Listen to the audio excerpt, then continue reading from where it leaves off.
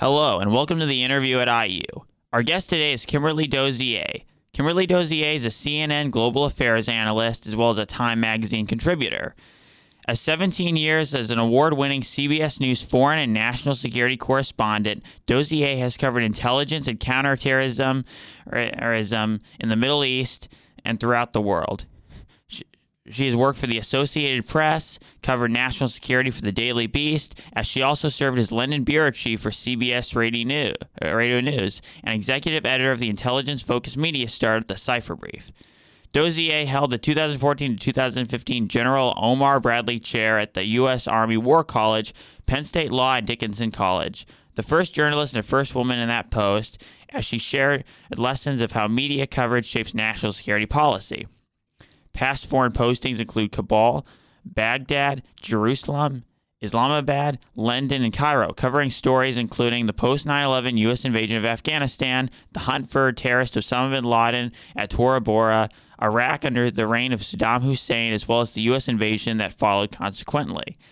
She has also covered the Kosovo refugee exodus, the first election of Russian President Vladimir Putin, as well as violence and peacemaking in Northern Ireland, as well as the Israeli-Palestinian peace talks.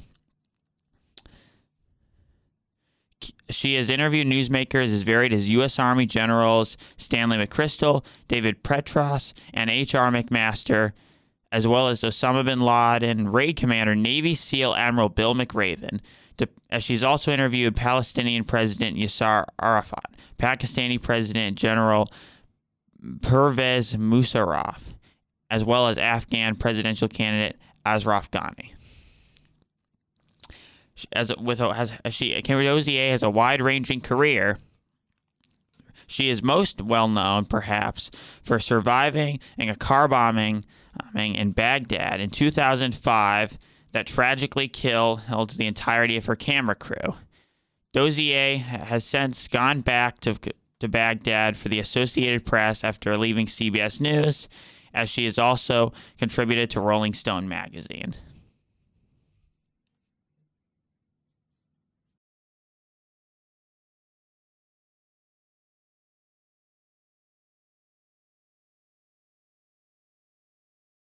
When you centered your speech on the attentions of Americans shifting along with those of the Biden administration. So I wanted to ask about that. First of all, do you believe the Afghanistan pullout, why do you believe it was executed the way it was? And how do you believe that Washington, D.C. should be responding differently given the current situation? Okay, those are a couple of questions there. First of all, it's good to be here and talk to you guys. The speech was on why is Washington turning away from the Middle East, but I loosely included Afghanistan in that, even though if you look at the State Department's definition of what's the Middle East and the Pentagon's definition of the Middle East, it doesn't really go that far. But for a common audience, we all kind of think of it in the same, we think of the Islamic world mostly as quote unquote synonymous with the Middle East, even though just as an aside, Indonesia is the most populous Muslim nation on earth, and it is most definitely not in the Middle East. Anyway, so as a foreign correspondent for many decades, I remember being in the Middle East, places like Palestinian territories or Egypt or Iraq, and hearing from locals two complaints: either Washington is ignoring us or Washington is imperially interfering with our affairs. So there was this push-pull of, well, why aren't you giving us the help we need and paying attention to how important the problems are here to the United States? And the other side of it, your help is corrosive and corrupting and get out of our backyard. And then you could set that next to the feelings of people, whether they're inside Washington, D.C. or institutions of higher learning, like where you are in Indiana, saying, I really care about this part of the world, either because of my studies or I've got family there or a combination thereof. And why doesn't it feel like the White House is paying attention. So I drew on my experiences as a foreign correspondent covering the Palestinian peace process and also covering the Afghan war and the Iraq war, both from the beginning to the end.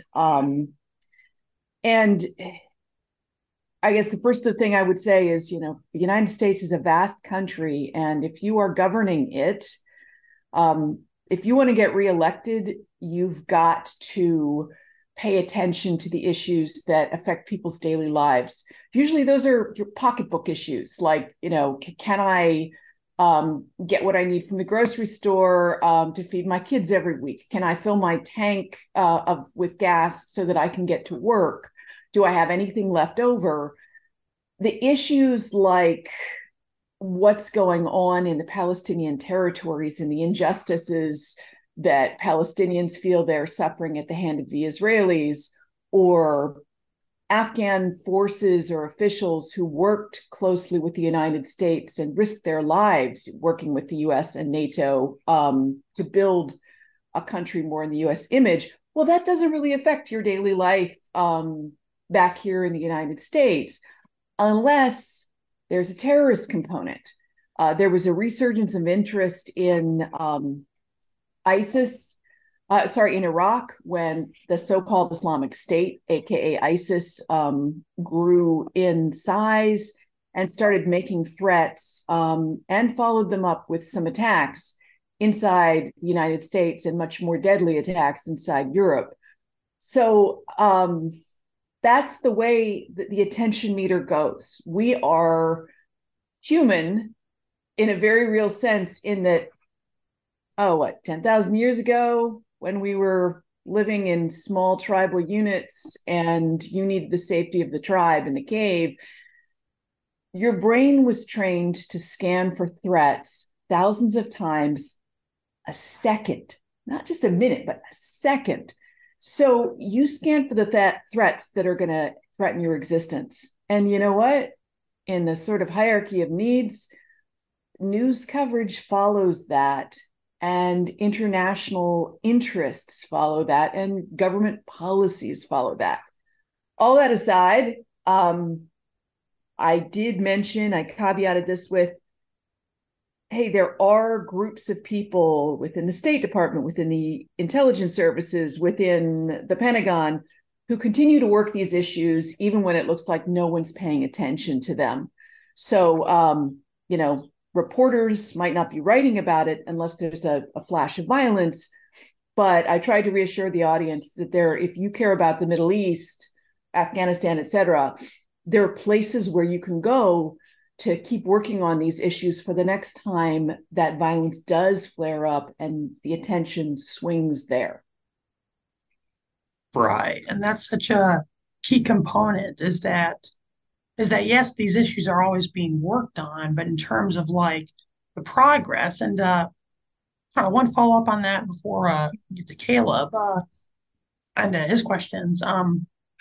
How do you think the media sort of not only plays a role in public perceptions, but in foreign policy, particularly with the example of like the Afghanistan crisis, or what's been going on with Russia's invasion of Ukraine?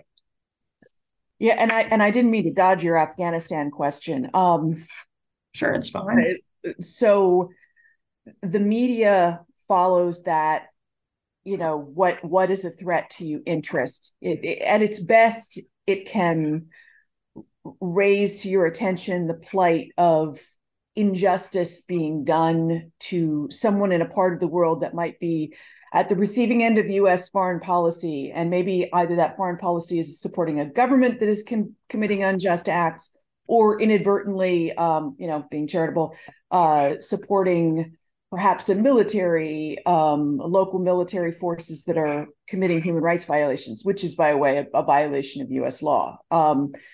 So right now, that attention of U.S. reporters, especially, but reporters in the quote unquote West, the global North, vice the global South, are focused on Ukraine, is because, well, country with nuclear weapons has invaded another country with claims to its, ignoring borders, making claims that ignore its sovereignty that's recognized by the United Nations and most of the members of the United Nations.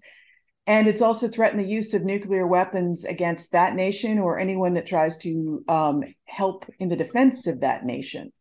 So that becomes that existential threat, i.e., a threat to your existence that your interests should follow, and the U.S. media is trying to educate you about why it matters. Even though it's darn hard. The longer this war goes on, it's going to be hard to find new ways to tell nightmarish stories. But that so in terms of Afghanistan, for a very long period of time, first of all, it was the place where the terrorists that claimed responsibility for the attacks of 9/11 on New York and Washington had plotted and then had been able to train forces and then continue their operations. And that's why the U.S., backed by other NATO countries, did the invasion and hunted them down and toppled the Taliban government.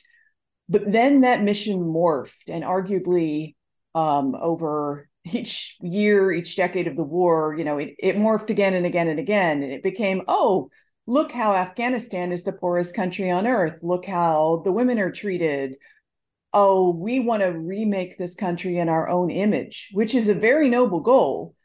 But did we ever have the resources? So detractors of the war said, and I heard them over and over within the U.S. military, within the U.S. intelligence world, within the U.S. government over the years, this is a waste of money. We keep thinking we can remake a country. The country's vast. We've tried. The country is riven with corruption. That's part of the system of making bribes at each step of the process becomes essentially a fee that's part of the way the country does business. We can't change it. So versus other people, especially who lost battle buddies, lost Afghan allies in this process, who said, we've already put so much in, we can't just walk away. President Biden, when he was vice president, had made that argument and lost. And President Obama at the time had agreed on a surge of forces and backed the let's try to fix this strategy. Let's keep investing in it. There was an argument towards the end among the military where they're like, look, we don't want to keep throwing good money after bad, but we don't want to totally give up on the place. We want it to become like a Kosovo. Did you realize that there's still thousands of U.S. forces in Kosovo in the middle of Europe? Most Americans don't. What they did with that one is, as that dropped out of the headlines, the U.S. also cycled down the number of forces there until it was a very small number of forces. And of course, the difference between these forces in Afghanistan is that they were rarely ever under fire. But it was able to keep that presence there. And that small U.S. military presence was a guarantee that Serbia wouldn't invade Kosovo. So the argument was being made by the folks in the military. They didn't want to leave thousands of forces. They wanted to leave roughly 1,000 U.S. forces. And there were other NATO countries that were also going to contribute. But Biden made another decision. I would argue that from what I've heard from overseas diplomats and spending time in India on a fellowship last year, first time I'd ever been there, what I heard time and again was, America is a fair weather ally. Look what you did to your friends. You'll walk away. All that said, that is a sad story that might end up blowing up in our faces, but it hasn't yet. In the meantime, Russia invaded Ukraine. That's the most immediate threat. And that is where the news media's attention focused, even as people like me still ache for the people that we knew and worked with back in Afghanistan who are stuck in the middle of an ongoing nightmare. Or still stuck there sometimes. Oftentimes. thousands, hundreds of thousands of people stuck in a country that is, it feels like with each passing day, reverting back to a very strict and firebrand era of Taliban rule, where Why aren't we, sorry, described why aren't as- we getting them out? sorry. Why aren't we getting them out?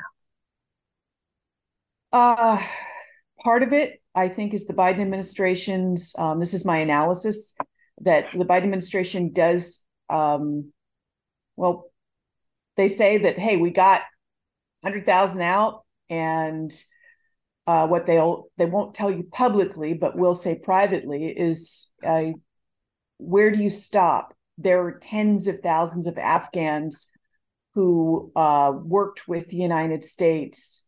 If we got them all out and got them to the U.S., the Republicans would accuse us of a refugee influx that's unsustainable, and that could lose us the next election. So it does become that cold.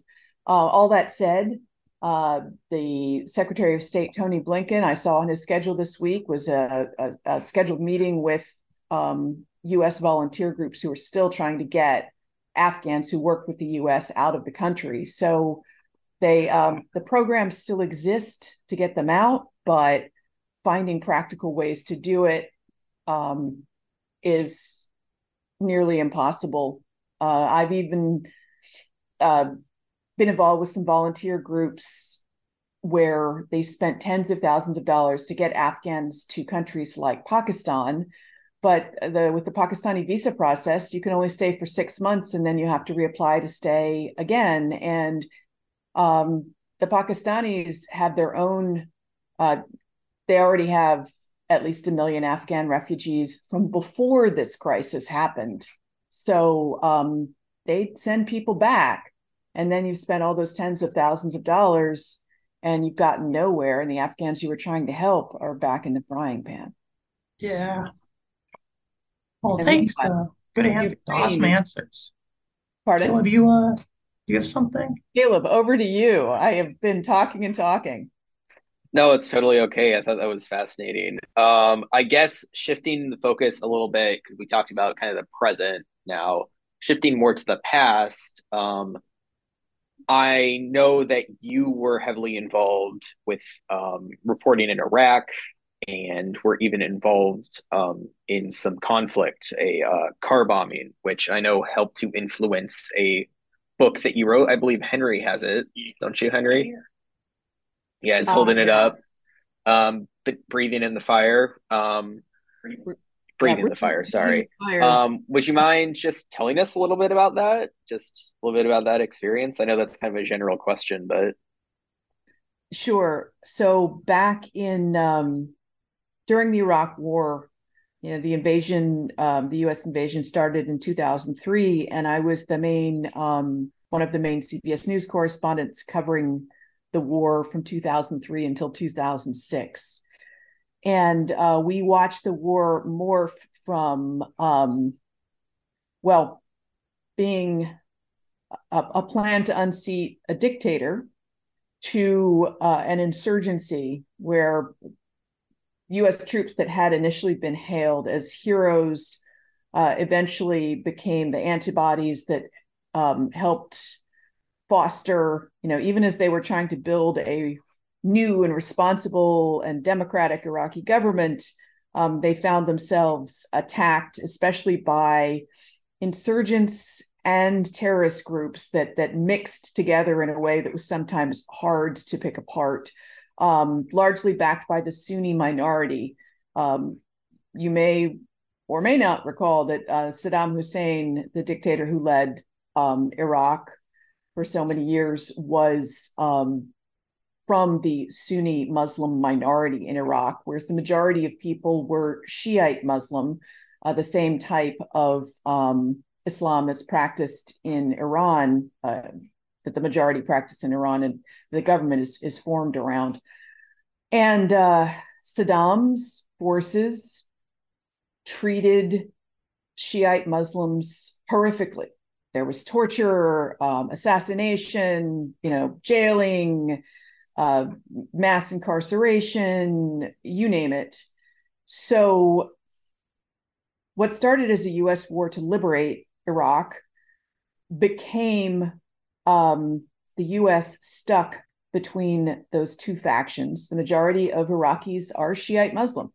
And so for years and years, what happened is you had the Sunnis kind of a mix of righteous freedom fighting for their own rights against Shiite Iraqis who were now taking the lion's share of positions in government. And that is how we got to the point where the U.S. was regularly under attack by Ba'athist forces, that's former Saddam forces, and Al-Qaeda of Iraq forces. And it was just it became essentially a horrible civil war that the U.S. was stuck in the middle of, a war that resurged with ISIS in a sort of a different iteration and generation.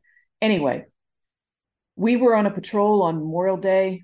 It was a CBS News crew, me and a cameraman and a sound man.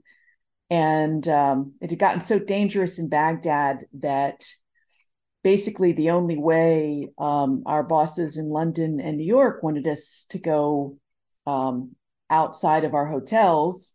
And our hotel, by the way, was in the red zone. Reporters weren't allowed in the U.S. protected green zone. That was for soldiers and diplomats, et cetera.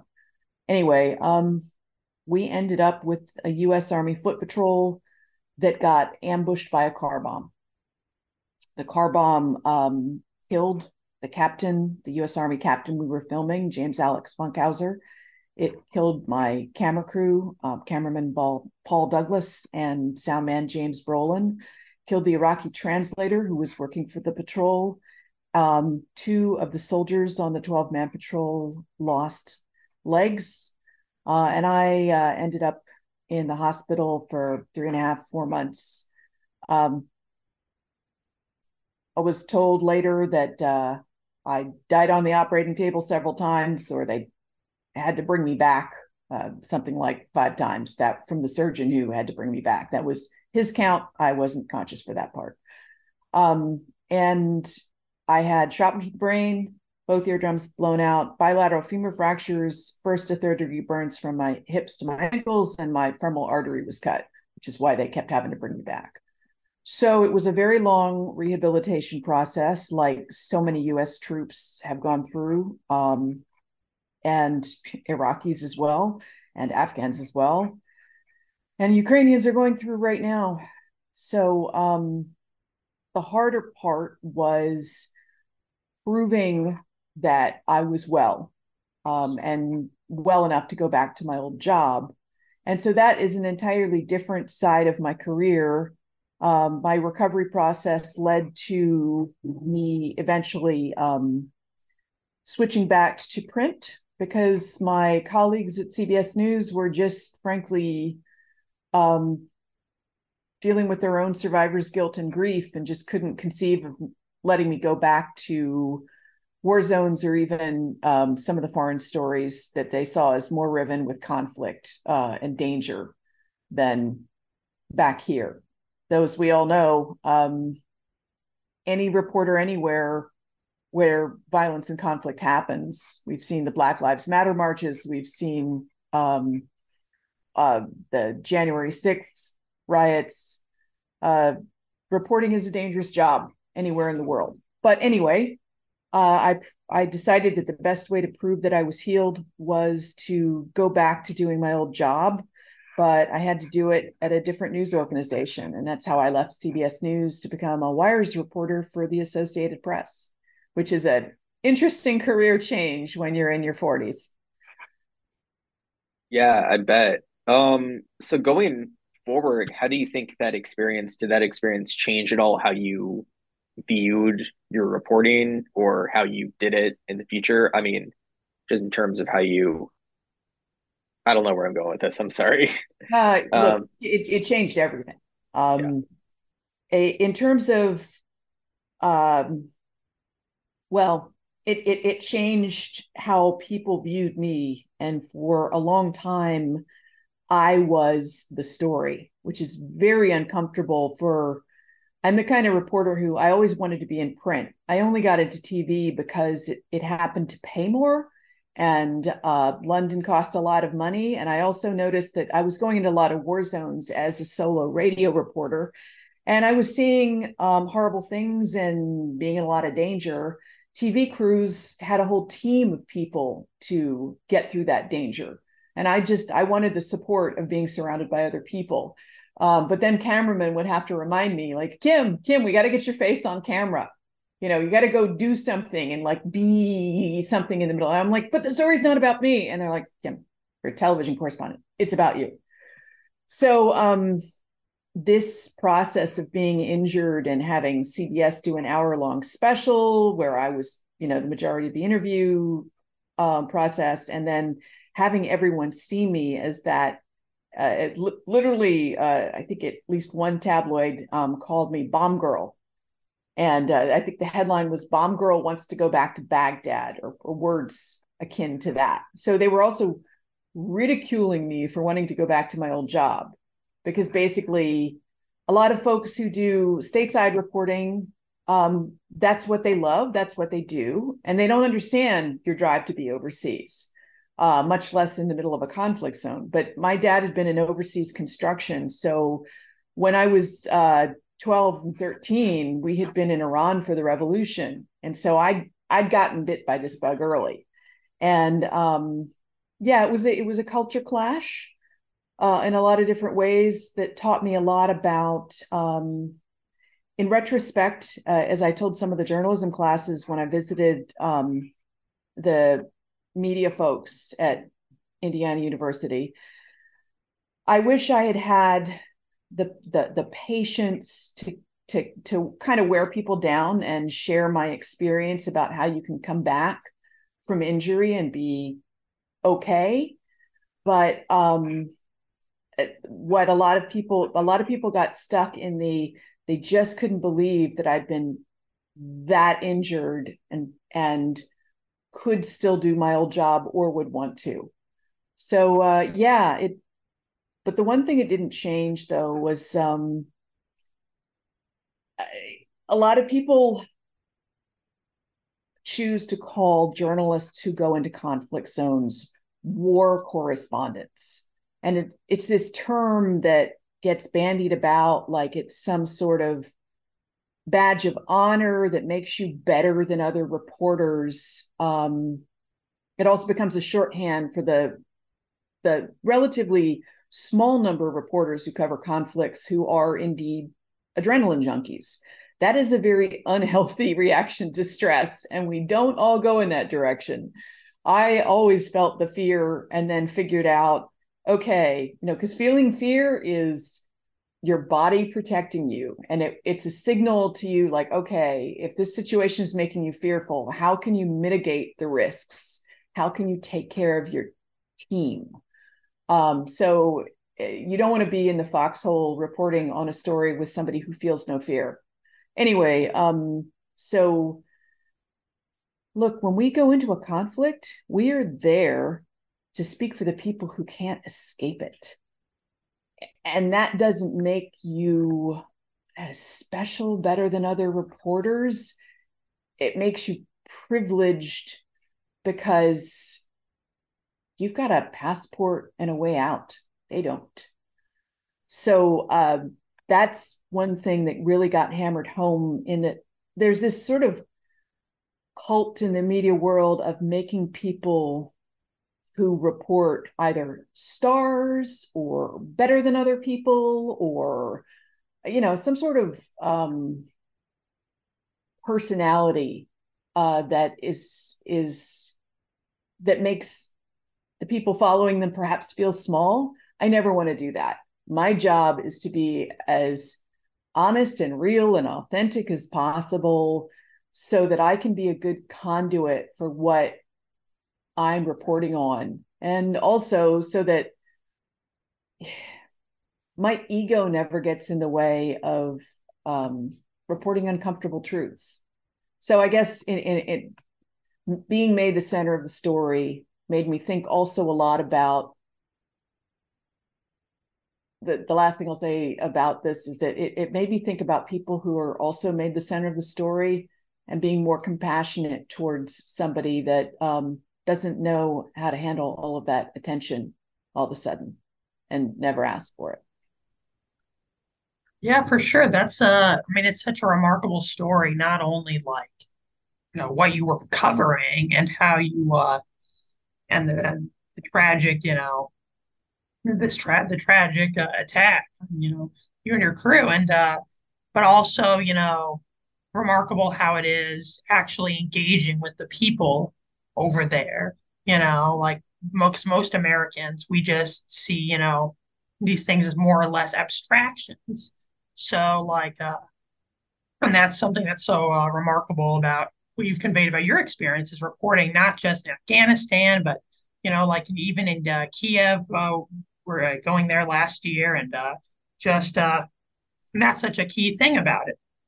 I want and But I wanted to ask, like how, like for example, with these authoritarian regimes, we see every once in a while there are uprisings, attempts at revolution. And we see this as sort of a cycle, a historical process. Like for example, in Iran recently, of course, the Arab Spring back in 2011, 2012, I believe, and in Egypt with Egypt, and and then of course, uh, Afghanistan was sort of a resurgence of sort of these theocratic policies with the Taliban taking over it that were, it's even worse than it was before.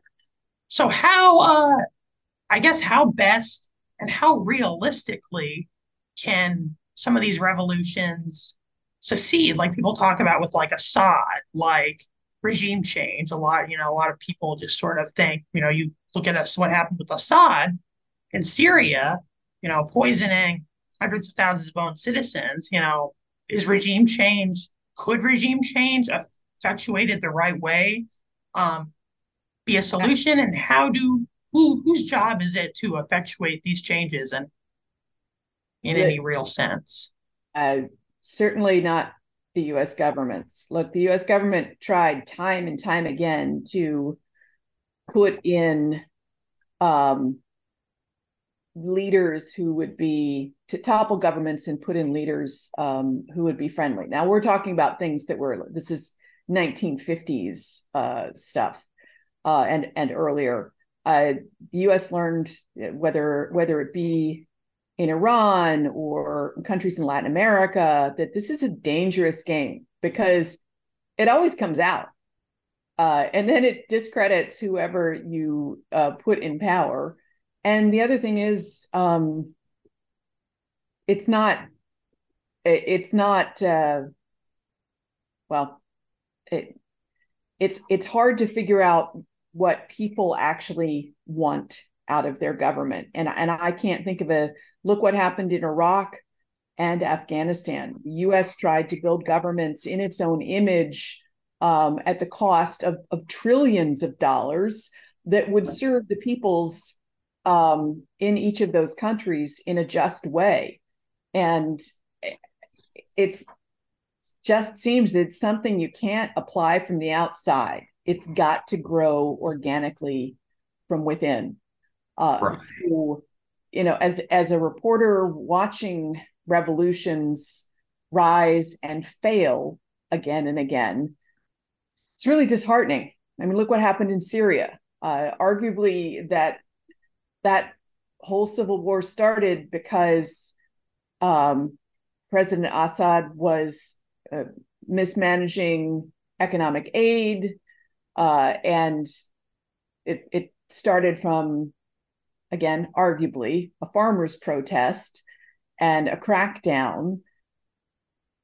And I can't tell you how many US officials at the time told me Assad's forces are about to crumble. It's all about to be swept away, and we will see democracy take over Syria.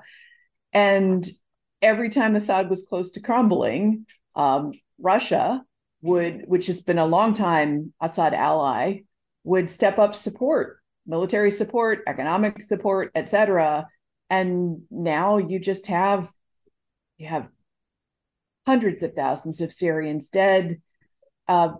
We didn't find a way, we as the United States or the West or countries that believe in sort of UN level governing norms. Granted, the UN is riven with its own alleged corruption scandals, etc. But still, you see where I'm trying to go with this. Right.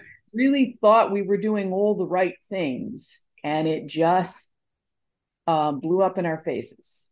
Because there's so many, because there's so many different forces at play, in the international world. So it's just, and that's what makes it so dicey on that level, and I'm actually surprised that, that they would have been so confident. But I also, well, they were looking at the money, et cetera, flowing to Assad, and they were picking up on intelligence of the people around Assad who were plotting against him and hoping that would spell his demise. But Assad was able to shore up the ranks, and the people who were plotting against him, when Assad proved able to get new resources to keep things going, that helped bolster his government. Also, there's the Alawite minority in Syria fears that the Muslim majority, largely represented across many of the rebel areas, would hunt them down and kill them. So they also back Assad. So it's very complicated. I guess what if I'd step back with a 30,000-foot view of your question, does regime change supported by foreign governments work? I would say that has largely proven not to work. It might buy, as one GOP official put to me, but we had 20 years of good governance and friendly governance before it all fell apart. Well, yeah, but then the antibodies created by people finding out they'd been governed by a quote unquote American stooge has made it harder in the decades since. So you're getting much more instability from doing something like that. What you find a lot of folks, seasoned diplomats, argue for is managing a situation, being more comfortable with shades of gray instead of going for, American black and white. We want to win or lose. Instead, you try to support what you consider the good forces in a country and be at peace with having imperfect allies or imperfect. When you use the word ally, of course, that implies that there's a treaty between your countries and theirs. Many journalists use that phrase improperly, very loosely. The term of art in U.S. government is to have partner nations that are where you and they share many common goals and have an understanding of sorts. Yeah, for sure. That's a great way to summarize that whole phenomenon in dealing with foreign policy issues and essentially, some of the most key global issues regarding foreign policy intervention. So before we turn it over to Caleb, I wanted to ask you regarding I listened to you on Brian Stelter's a podcast on CNN talking about a year ago, talking about Benjamin Hall, the Fox News correspondent, war correspondent, who was a foreign correspondent who was severely injured in Ukraine, and his cameraman was killed tragically, and the similarities of the experience, and it got me thinking, talking about foreign correspondence and what you have in common, and you look at the polarized American media landscape. There's a lot of dynamics at play, but everything seems so polarized in the American media landscape. And I'm wondering, how do independent journalists like rise above that, and not just be attached with any like certain stereotype or whatever from the networks they're working at? And how do you feel about that? Well, it's funny. First of all, when you're overseas, there's a lot more cooperation between competitor organizations. CBS News and ABC News in Kabul early on shared a house. They pooled resources. Benji Hall from Fox was at the State Department, so I didn't know Benji very well at all. When he was injured, it was actually his agent, an amazing woman, who she basically turned reporting mode and wanted to speak to anyone who'd been through an experience like this. So she had made the connection between me and Benji's wife, and did that with a few other people so that we could all give her advice. So Olivia Metzger was the name of the amazing agent.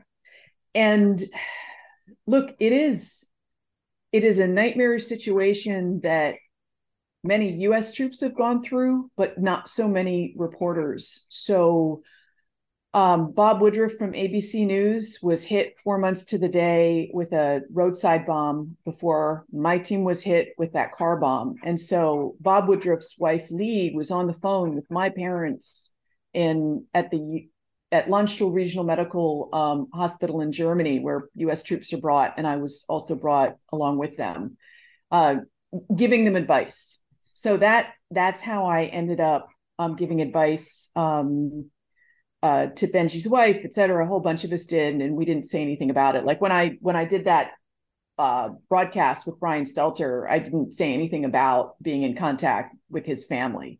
But this was all Agent Olivia's plan to make sure that Benji and his wife were armed with as much information as possible about what lay ahead of them. And the fact of the matter is, while there's a lot of aggro between where you'll see it between, like, on social media, you'll see people stirring up this, there's CNN versus Fox, blah, blah, blah, or MSNBC versus blah, blah, blah. I have great friends across all of the outlets. And one of the things that Benji was known for is he would ask brilliant questions at the State Department. And he was a great teammate, because often at the State Department bullpen, those are the reporters who have desks in the State Department. We would say get 2 questions, and we'd be allowed to send 2 people to a photo opportunity with the Secretary of State and a visiting dignitary. Or we'd know that we were only going to get 2 questions at a very short press conference, and we'd all pool together.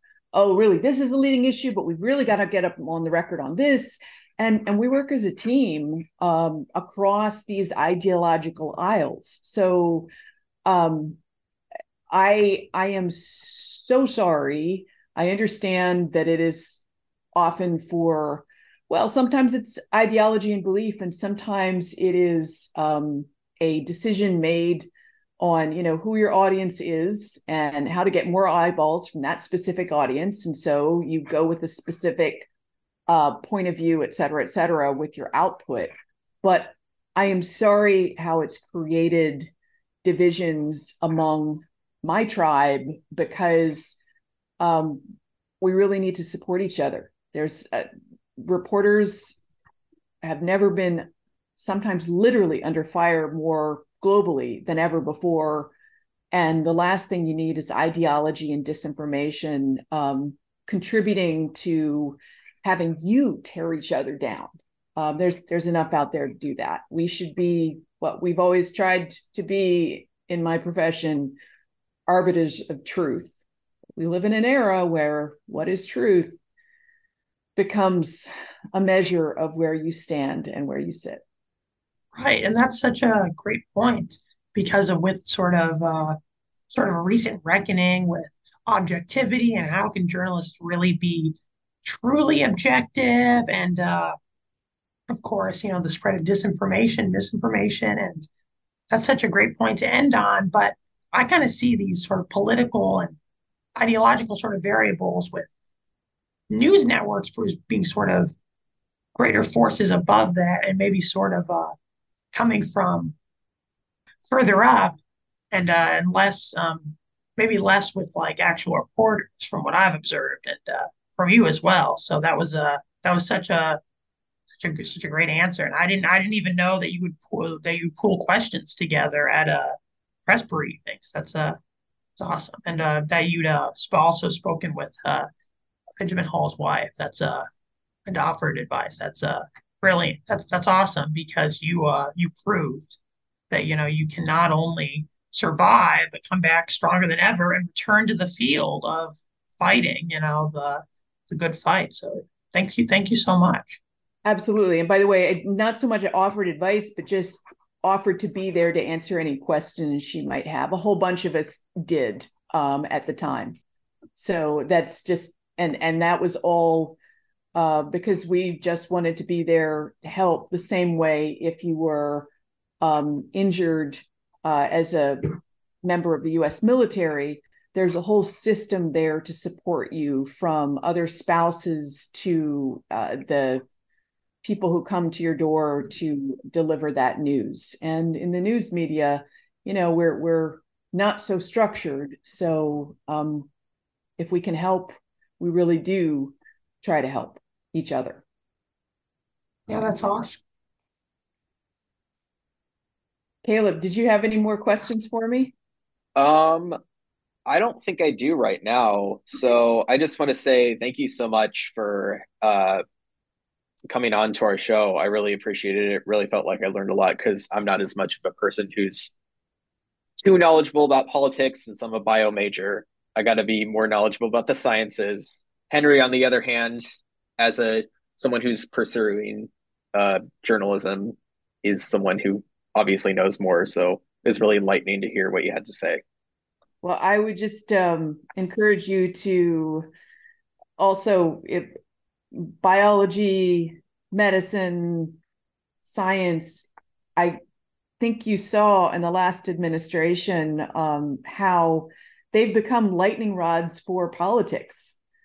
So what's good and bad science, as per what your political beliefs are, has increasingly become, unfortunately, a huge topic. So it might help just to pay attention, though.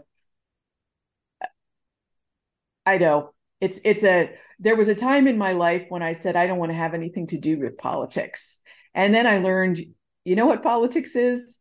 It's the thing that governs every aspect of my existence. So I try to find, like, there are places like the Politico Playbook that you can get for free every day and just read a newsletter from one of those outlets and keep it brief, and quote unquote keep it like straight news. So I really appreciate you asking me questions, because I think it's important for all of us to understand what's going on in DC and how it affects all of our lives. So thanks very much for having me. No problem. All right. Yeah, for sure. Thank you so much. It was such an honor not only to hear you speak at here at IU and talk to you afterwards and talk about all these different issues and your insight, whether it be the Abraham Accords or the situation with Afghanistan, Ukraine. It's just phenomenal. And I have to admit, I just got this book yesterday, but I started reading it, and I think I'm going to finish it in a week. So Awesome. Well, thank you both. Really good to talk to you. And good luck on your new podcast. Yeah, thank you so much. And this episode will probably drop in a few.